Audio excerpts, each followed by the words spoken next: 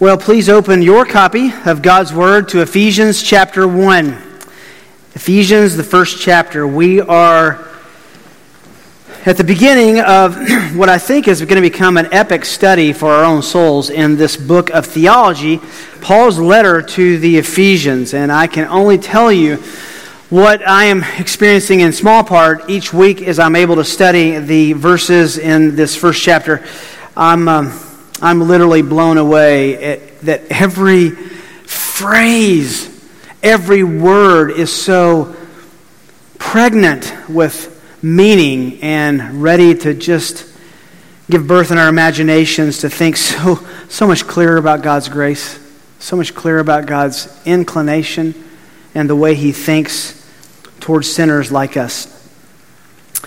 We're in the middle of a two-part series on looking at redemption, redeemed by the blood of the Lamb, looking specifically at verses 7 and 8. Let me read those for you. In Him, that is in Christ, we have redemption through His blood, the forgiveness of our trespasses, according to the riches of His grace, which He lavished on us in all wisdom and in all insight. One of the most enigmatic and at the same time beautiful stories in all of the pages of Scripture finds itself in such an unusual place and such unusual circumstances. Listen to how the book of Hosea opens up. Hosea 1:2, one of the prophets in the Old Testament. When the Lord first spoke through Hosea, the Lord said to Hosea, "Go, take to yourself a wife of harlotry, and have children of harlotry. For the land commits flagrant harlotry, forsaking the Lord." Not only was Hosea called by God to be His mouthpiece, not only was Hosea called by God to be a man of God, not only was Hosea called by God to be His voice to a rebellious generation, God asks Hosea to have a life and a marriage that would be a living parable in front of the people. He called him to have a marriage in which the people would survey and observe and make conclusions about, that were to be a living illustration of God's faithfulness to Israel. More specifically, the Lord commanded Hosea to marry a woman. Her name was Gomer. He took Gomer as his wife and kept a love for her that is almost inexplicable. Why? Because Gomer kept wandering into the arms of other lovers. She was a harlot. She was a prostitute. She was unfaithful. And yet the Lord told Hosea, keep going back after her. Keep going back after her. Don't give up on her. Bring her back again and again and again from the arms of other lovers who were violating their marriage covenant. As we found out in Hosea 1:2, God informs Hosea that he was personally serving as an illustration of himself. And Gomer, his unfaithful wife, represented God's people. The parallel was obvious. The parallel was striking. God's people were called to live a faithful relationship to their God, Yahweh. He was their God. He was faithful to them, but they were not. They violated the first commandment over and over again. They had other gods before him. Israel's history was a history of unfaithfulness. Gomer continued to cheat on Hosea over and over and over again. She left him with kids and went out into the arms of other lovers, even giving Hosea a child of her adultery. Hosea's third child was a son named Lo-Ami, not mine. And yet Hosea was faithful to her and faithful to this son who was born outside to one of her lovers. Why? God moved Hosea to stay in this marriage and to stay faithful to Gomer. Why? He wanted a living picture. He crafted out of Hosea a living picture of his amazing love and faithfulness to a group of people who also committed spiritual adultery and harlotry against God, were unfaithful. And Hosea serves as a picture of God's amazing redemption of this unfaithful wife named Gomer. Well, eventually, if you read the story, Gomer runs off and she doesn't come back. She had come back and come back and come back. This time she runs off and she's gone. She leaves permanently. At least that's what she thought. She's mistreated then. She's abused. Finally, she's thrown away as a useless piece of chattel to be sold on the humiliating open slave market. And then in chapter 3 of Hosea, the unthinkable and the unbelievable happens. She has left him for the final time. And her owner, her husband, actually sells her as a slave. Hosea 3:1. Then the Lord said to me, says Hosea, go again, love a woman who is loved by her husband, yet an adulteress, even as the Lord loves the sons of Israel, though they turn to other gods and love raisin cakes. Hosea then says, so I bought her. I bought my wayward wife. I bought her for 15 shekels of silver and a homer and a half of barley. Then I said to her, you shall stay with me many days. You shall not play the harlot, nor shall you have a man. So I will also be toward you. You feel the gravity of this story? I hope so.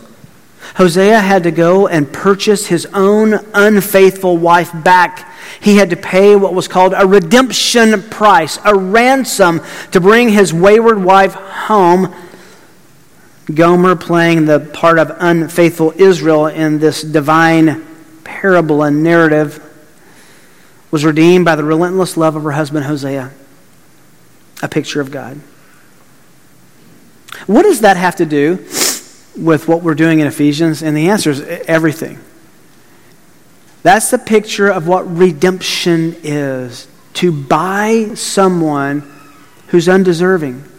To purchase someone who has rebelled.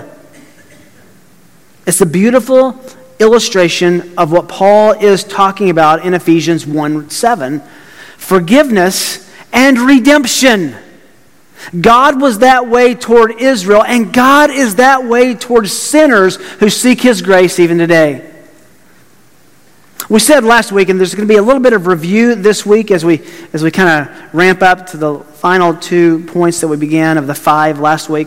Ephesians has been analyzed over and over as saying something like the first 3 chapters are doctrine, the last 3 chapters are practice, the first 3 chapters are theology, the last 3 chapters are application. And there's some truth to that structurally, but be careful thinking that a study of theology doesn't have practical implications, or that practical living doesn't have theological foundings and rootings.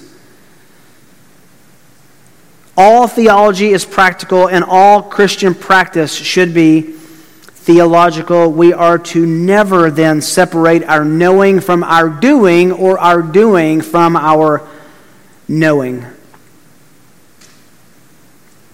That brings us to verse 7 of chapter 1. Remember, verse 7 is in the middle of the section from verse 3 to verse 14, which is the longest Greek sentence in the New Testament. It's broken up by different sentences and punctuation in the English translation. It's just one run-on Greek sentence in the original. And it is loaded. I kid you not, every word, every phrase is loaded and worthy of multiple weeks of study.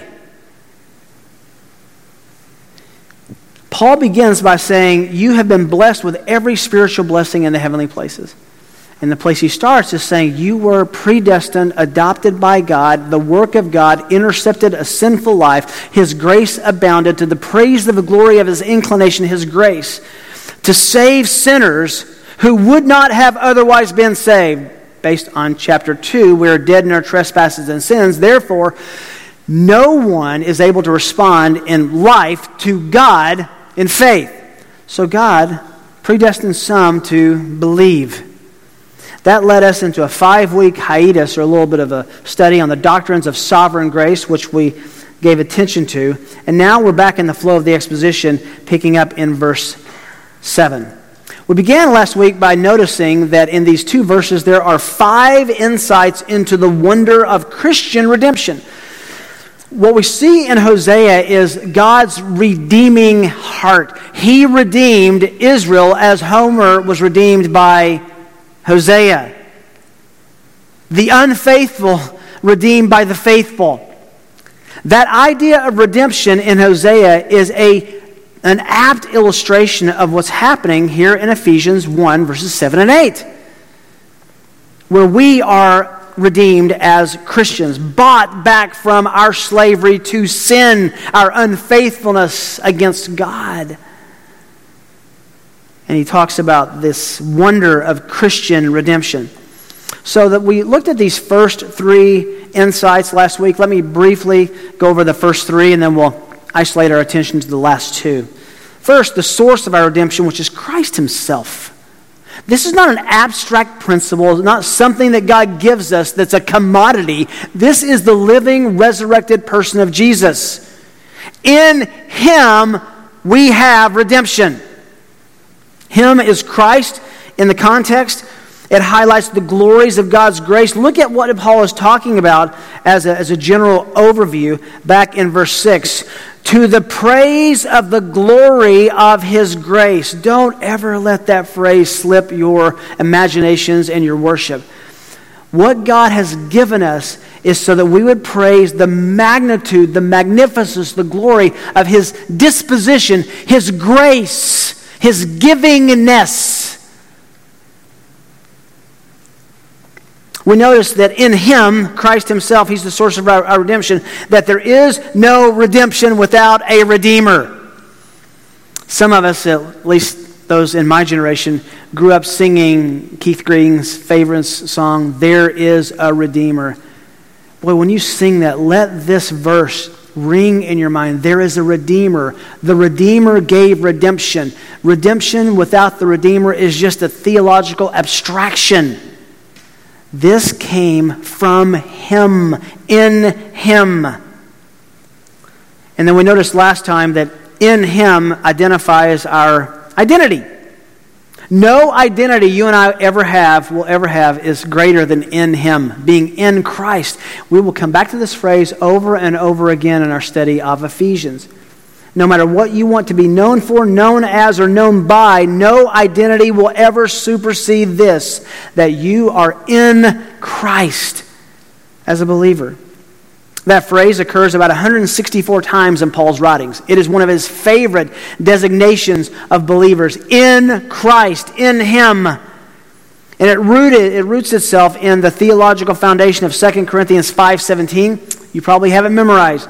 Therefore, if anyone is in Christ, he is a what? New creation, a new creature. Old things passed away, new things have come. Completely a new person.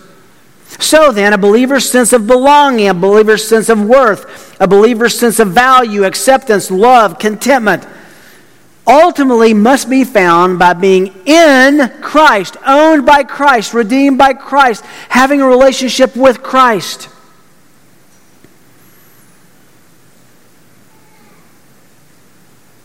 The theological reality of redemption is connected, though, to a payment. It's interesting that Hosea had to pay a price for his own wife.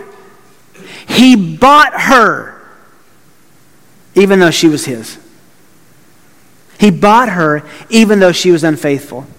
And Paul next takes us to the price of our redemption. What God paid for you. And the price of our redemption is Christ's sacrificial death. In Him we have been redeemed. We have redemption. How? Through His blood. And we noticed last week and noted that Jesus didn't just bleed on the cross. It wasn't, contrary to some Catholic notions, the corpuscles that actually were redeeming or salvific. Blood means death. Our redemption was not cheap. It was Jesus' death. 1 Corinthians 6:20, you have been bought with a price, therefore glorify God. That comes from Leviticus 17:11. For the life of the flesh is in the blood, and I have given it to you on the altar to make atonement for your souls. For it is the blood by reason of the life that makes atonement. Did you hear that? Blood by reason of the life. Not just bleeding, but the loss of life. It's death. And then the writer of the Hebrews picks up that concept from Leviticus 17 in Hebrews 9:22. According to the law, one may almost say all things are cleansed with blood, and without the shedding of blood, there is no forgiveness. Why? Because for there to be forgiveness, there must be a price paid for that forgiveness, for that redemption, and the price is life. Either yours or Christ's. That's why 1 Timothy 2:6 says, He gave Himself as a ransom. He gave Himself as a ransom. That's the blood-bought price of redemption. He paid the redemption price with His blood. Which is why Peter says in 1 Peter 1:18, you were not redeemed with perishable things like silver or gold, everything that's valuable, from your feudal way of life, inherited from your forefathers, but you were redeemed with precious blood, as of a lamb unblemished, the spotless blood of Christ. I would beg you, don't ever cease to be amazed by what God did to pay for your redemption, what Christ sacrificed as the payment for your redemption. Hosea bought Gomer back with a little bit of money and some food. God bought you as a believer in Jesus Christ. He bought you with the price of the death of His Son. That led us, thirdly, to look at the result of our redemption, the forgiveness of sin. Gomer got her marriage back. We get eternity back. Pretty amazing. The result of our redemption is the forgiveness of sin. That's why he says in verse 7, in Him we have redemption. Then he parenthetically says, through His blood. And then this is a positive or an apposition. Redemption and the forgiveness of sins are synonyms.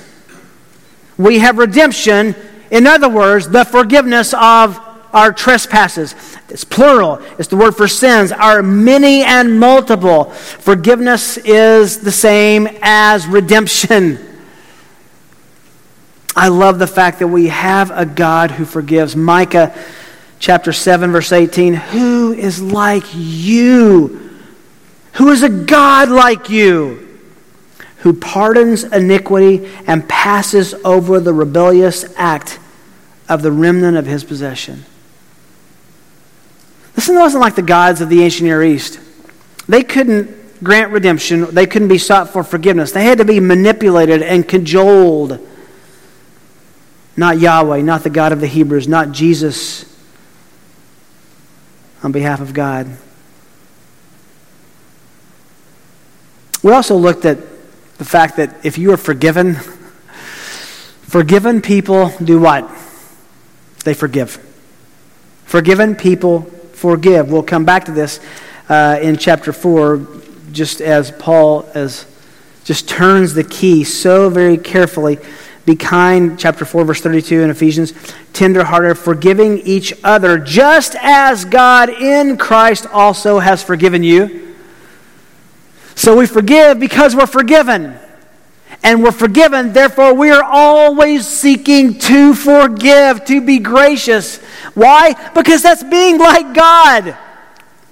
Paul will tell the Ephesians in just a few chapters, be imitators of God. Is there any way to imitate God more specifically than to forgive those who have violated your friendship, violated their faithfulness to you? No. Jesus said in Matthew 6:14, if you forgive others for their transgressions, your heavenly Father also will forgive you. But if you do not forgive others, then your Father will not forgive your transgressions. And we said last week, forgiven people are forgiving people. Psalm 130, if you should mark our iniquities, O Lord, who could stand? But there is forgiveness with you, that you may be feared. Therefore we are forgivers.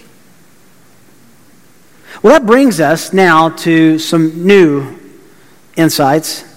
Let's go now to number 4 of the 5 insights into the wonder of Christian redemption. The reservoir for our redemption, the wealth of God's grace. Let me just tell you before we dive into this, this is going to be like a 2-year-old trying to dunk a basketball. Or I could say like me trying to dunk a basketball. There's just no way to do what's in this verse and to make it as infinitely precious and as infinite as it is. How do you describe infinity? Well, we're going to try. So just hold on with me. In him, verse 7, we have redemption through his blood, the forgiveness of our trespasses according to the riches of his grace. Try to put the ocean in a Dixie cup. That's what it's like to describe what's going on here. One of the most consequential sins that any man or woman can ever commit is found in Psalm 50, where God tells the people, you thought I was just like you. God says, you thought I was like you. I was just like you. There's something important here that is a game changer for your thinking and for your theology, for mine. All of us tend to project our understanding of forgiveness, redemption, grace, to God. But listen, God's gracious redemption and forgiveness are in no way like the way you think. You have no category. You have nothing that can compare this in a way that's meaningful. Let's look closer at God's nature and disposition then as the Redeemer. It says, this is incredible. Look at the words. God does not give redemption out of his riches. He gives forgiveness and redemption according to his riches. Think of it like this. Let's say there were a wealthy multimillionaire you had met. I don't know how he told you how much money he had, but you know. At the time of your meeting with this multimillionaire, you had a rough month and you needed money to pay your electric bill to keep the lights on. If the rich man gave you the money to pay the electric bill, that would be kind, but he would be giving something to you out of his riches. See that? not according to his riches. But think of this, if this happened. The rich man becomes aware of your needs, that you can't pay your electric bill. But instead of paying your electric bill, he pays all of your bills and then plants $100 million into your checking account. See the difference? There's a difference between granting something out of your riches than there is granting according to your riches. Notice the text. He gave us forgiveness. He gave us redemption according to the wealth, the riches of his grace. Which begs the question, how much grace does God have? How wealthy is God's gracious reservoir? God's forgiveness is not measured out by the yard or by the ton or by the truckload. God's forgiveness is measured by the riches of his grace. Psalm 86:5. For you, Lord, are good and ready to forgive.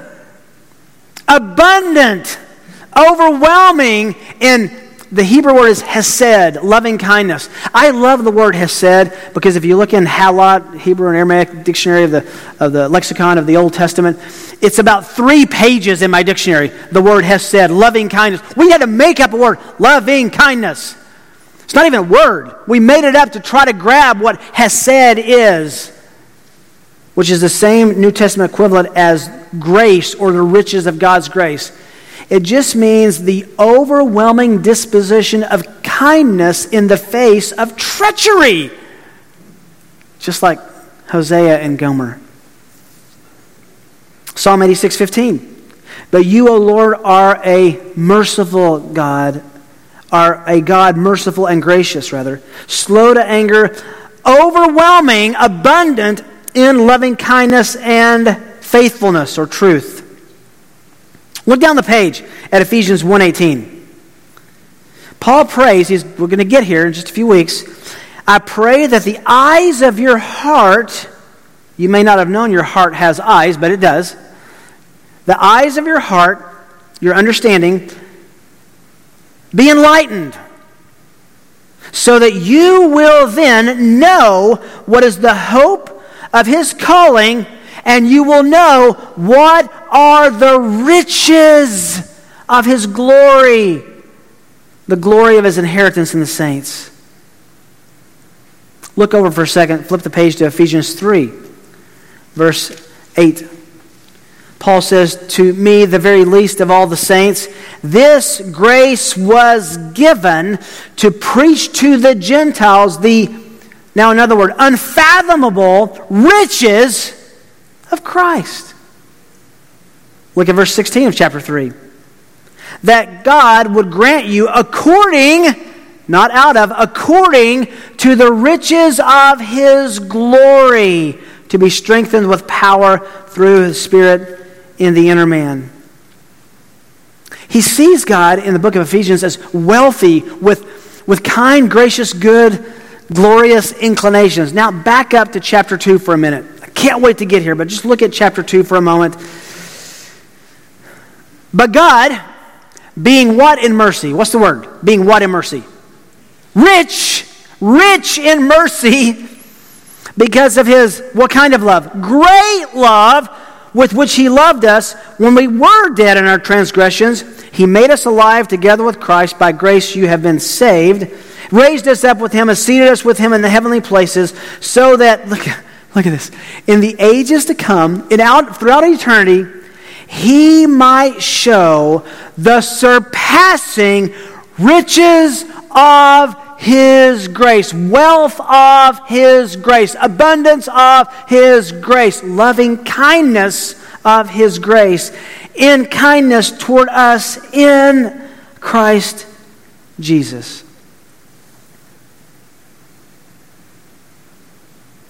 I was thinking about this just this past week and how different God is than us. Can you imagine? There are sadly places in our city that are homeless camps. people living under overpasses, people living in tents, people who are homeless, living in cardboard and fabric shelters. Back to our multimillionaire friend. A multimillionaire does not typically, intentionally walk through that camp, that homeless camp, with clear bags of cash hanging off both of his arms. Does he?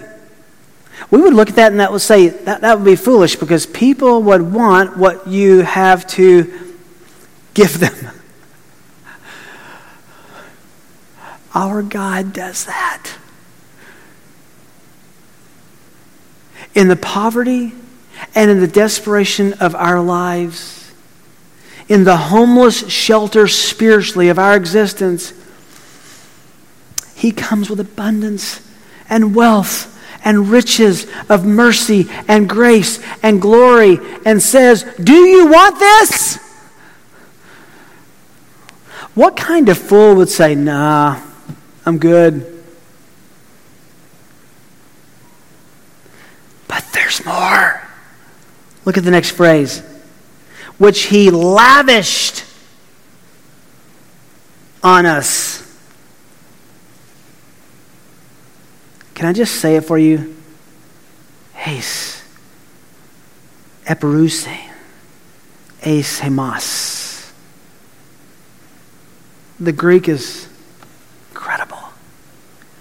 Which He lathered, overwhelmed, drenched us with. The word lavish is a really good translation of this. He didn't just give out of, He gave according to. He smothered and lathered us with forgiveness and redemption, with His grace. He drenched us. He's lathered us, saturated us with grace and forgiveness. God is not a reluctant forgiver. You and I typically are. Oh, I'll forgive you, but you better not ever violate me again, right? Aren't you glad God is not like that? Because all of us, after our initial forgiveness as believers, still have moments of unfaithfulness, do we not? Every sin is that moment of unfaithfulness.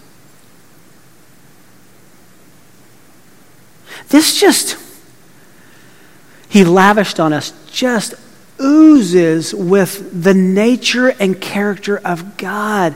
Oh, just look at this for a moment. Go back to Exodus chapter 34. You know what's going on in Exodus 34. In Exodus 33, Moses says to God, show me your glory. And the Lord answers, I will show you my goodness. And he'll in chapter 33, actually, he says, I will be gracious, verse 19, to whom I will be gracious, show compassion on whom I will show compassion. So the next day, Moses, one of the most incredible scenes in all the Bible, he says, show me your glory. He says, I'm going to hide you in the rock, and I'm going to proclaim to you my name. So the next day, Moses gets some tablets because he broke the other ones, throwing them at the bottom of the mountain because of the celebration of the golden calf. And he goes back up and meets with God, and God, the Hebrew is incredible. God puts him, we sing and talk about the cleft of the rock as if it's this little indentation. No, God puts him in the rock, where there's probably in the rock and only a little crack to look through. He says, I'll tell you something tomorrow. I'll show you my glory. We know that he showed him his glory, and Moses saw his backsides, the afterglow, the wake of his glory. But we don't know much of what Moses saw. We do know what he heard. And this is what he heard in Exodus 34, verse 6. Then the Lord passed by in front of him and proclaimed. Moses wanted to see God's glory. God said, I'm going to tell you my glory because what I say is more important than what you see. And what I say is transmittable. Now, someday we will all see the glory of God. Revelation 4 and 5 explain that. But right now we're living on His Word, which is by faith. This is what he said. The Lord passed by in front of Moses and proclaimed, the Lord God, listen to his inclination, compassionate. That's what the Lord is like. Gracious, slow to anger. We've talked about this before. One of my favorite Hebrew words, slow to anger, it means long-nosed. The Lord has a long nose. You say, what does that mean? Because when you get angry, your nose shortens and you squish it up. The Lord doesn't do that. Slow to be angry. Abounding, overwhelming, lavishing in loving kindness and truth or faithfulness, who keeps that loving kindness for thousands, who forgives iniquity, forgives transgression, forgives sin. And then after all of that, he says, but will by no means leave the guilty unpunished. You stack all that up, and we find out what Paul is telling us. God is so inclined to be gracious. If you don't believe that, feel your pulse. You're alive. And we shouldn't be. Back to Ephesians. Don't ever underestimate God's grace. Our reservoir is the wealth of God's grace, which is infinite, unsearchable, that he just lathers and lavishes on those who seek it. Perfect logic. Next we come to the fifth insight into the wonder of Christian redemption, the comprehension of it. The comprehension of redemption, our redemption, awareness of God's workings. Look how it climaxes. I'll give you a little bit of a Greek lesson here, okay? In him we have redemption through his blood, verse 7, the forgiveness of our trespasses according to the riches of his grace, which he lavished on us. And our text says, in all wisdom and insight. That little Greek preposition can be translated in, with, or by. So you could say, which he lavished on us with all wisdom and insight, which is the way I think it's better to take it here. I think the in wisdom and insight applies to this phrase, not in verse 9 as many take it. You can't get in trouble theologically either way, but I think the grammar supports that it's talking about our understanding of grace and forgiveness and redemption. This enlightenment, this wisdom and insight, is an important theme in the rest of Paul's long sentence. That's what he prays for, as we looked at earlier. He prays for the eyes of our heart to be opened, that we would be enlightened, that we would have wisdom and insight. So not only is a believer lavished with God's grace, we're also given wisdom and insight. Now, what are wisdom and insight? Let's break that down. Wisdom is Sophia. It points to the ultimate understanding of things. It's the wisdom of thinking about life and death and heaven and hell and big decisions and life worldview issues. God and man, righteousness and sin, heaven and hell, eternity and time. He's speaking when he says wisdom of those things about our spiritual blessings that we should know. He's given us wisdom and insight to know what God is doing, what God has done, which is not visible or tangible to the human senses. Not only Sophia, he's given us phronesis, insight. That's a little different than wisdom. It's more practical. It points to a simple understanding, a life understanding, a practical understanding, comprehension of the needs, problems, and principles of everyday life. It's the spiritual prudence of handling daily affairs. So what he's given us in wisdom and insight is big issues and small issues, eternal issues and temporal issues. We can figure out life, in other words. That's massive. That's incredible. Comprehending our redemption gives us a worldview fundamentally different than anyone else on the planet as Christians, and allows us to think differently, which causes us then to live differently with different values. This world is not our home. We're living as strangers and aliens. We see things differently than does the world. Notice also that there's a taking and a giving here. In forgiveness and redemption, he takes away something. He takes away our sin. And in giving us insight and wisdom, he gives us something. Put off, put on. Take away, give. Now, I can't resist. I can't resist. The next sentence in the Greek, it begins in verse 15. I've already alluded to this. Look at verse 15. Ephesians 1, verse 15. For this reason I too, having heard of the faith and your faith in the Lord Jesus Christ that exists among you, your love for all the saints, do not cease to give thanks for you while making mention of you in my prayers, that the God of our Lord Jesus Christ, the Father of glory, may give you a spirit of Sophia, of wisdom and of revelation. How do you get this wisdom? In the knowledge of him. Can you just pump the brakes there for a minute? Matthew, Mark, Luke, and John give you this wisdom and insight by knowing who Jesus is, what he said, what he taught, what he's like. Then he says, I pray, we looked at this earlier, that the eyes of your heart may be enlightened, that you will know what is the hope of his calling, what are the riches of the glory of his inheritance in the saints, what is the surpassing greatness of his power toward us who believe. These are in accordance with, remember, according to, the working of the strength of his might, which he brought about in Christ when he raised him from the dead. Now we're finding out something more. And seated him at his right hand in the heavenly places, far above the rule and authority, power and dominion, every name that is named, not only in this age, but also in the age to come.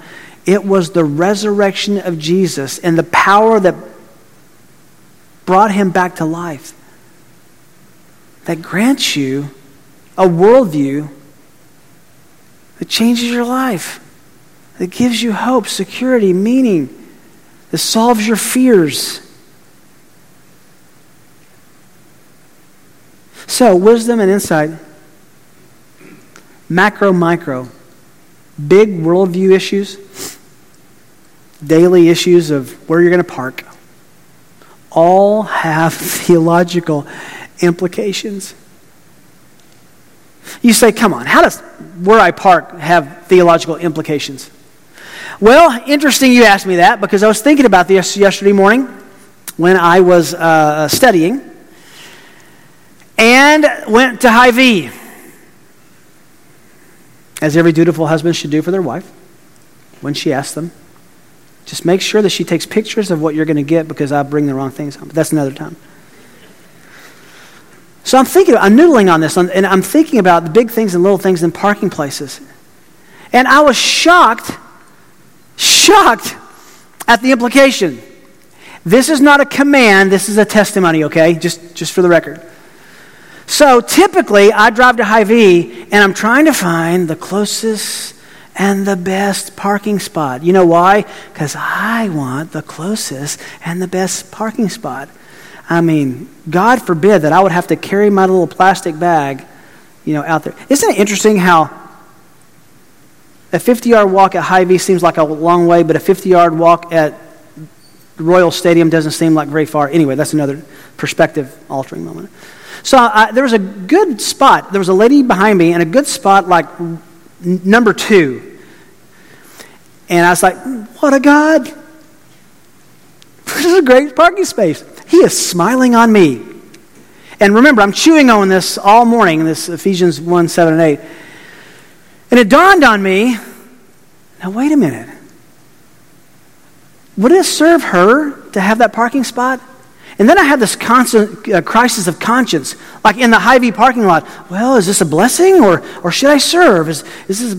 And I did what I thought my wife would do, so I drove around and let her have it. Now, that's not to make me a hero It's just to say that little, and it's not to say you can't have a good parking spot. It is to say that every decision has theological implications, doesn't it? Doesn't every decision influence that? Please don't go out and say, well, I got to have a bad parking spot every time because Pastor Rick said, park at the end of the parking lot. Now, you may need the steps, but that's another sermon. What are the takeaways from this? Takeaways. Listen, God has given us what we need to combat any depression, any depressing thought, any guilt, every source of condemnation. He has given us what we need. We truly have sufficiency in the gospel. Peter said in 2 Peter 1, verse 2, grace and peace be multiplied to you in the knowledge of God and our Lord Jesus Christ, seeing that his divine power has granted to us everything pertaining to life and godliness. That sounds like wisdom and insight, doesn't it? Through the true knowledge of him who called us by his own glory and excellence. Through true knowledge of him. It goes back to the same issue, knowing Jesus. Another takeaway. God has given us what we need to think better and to think rightly. And he calls us to think differently and more theologically than we do without spiritual eyes and enlightened eyes. And also, God offers forgiveness out of the abundance of his infinite grace. If you know Christ, you've tasted this. If you don't, what a grace that you're here today to hear that God is abounding, overwhelming in grace, that he grants forgiveness and redemption according to the riches of his grace which is infinite. He offers you salvation today. You can turn from your sins, turn to the Savior. He will forgive and redeem your unfaithful life and give you newness, adopt you as his child, his son or daughter, and you can be saved today. Just believe. Receive his grace. In his commentary on Galatians, Martin Luther wrote this. Let us learn, therefore, I think I have this for you. Let us learn, therefore, in great terrors, when our conscience feels nothing but sin and judges that God is angry with us and that Christ has turned his face away from us, not to follow the sense and feeling of our own heart, but to stick with the Word of God. Can I say to stick with Ephesians 1? Which says that God is not angry, but looks to the afflicted. He is abounding in grace. Such as are troubled in spirit, tremble at his word. And that Christ turns not himself away from such as labor and are heavy laden, but refreshes and comforts them. End quote. We sang it earlier. Can I remind you again? Marvelous grace of our loving Lord. Grace that exceeds our sin and our guilt. It exceeds it. Yonder on Calvary's Mount outpour, there where the blood, there's the cost, the blood of the Lamb was spilt. Grace, grace, God's grace. Grace that will pardon, grace that will cleanse within. Grace, grace, God's grace. Can you say it with me? Grace that is greater than all our sin. Is that good news? Is that, he lavished that grace on you. Swim in that today.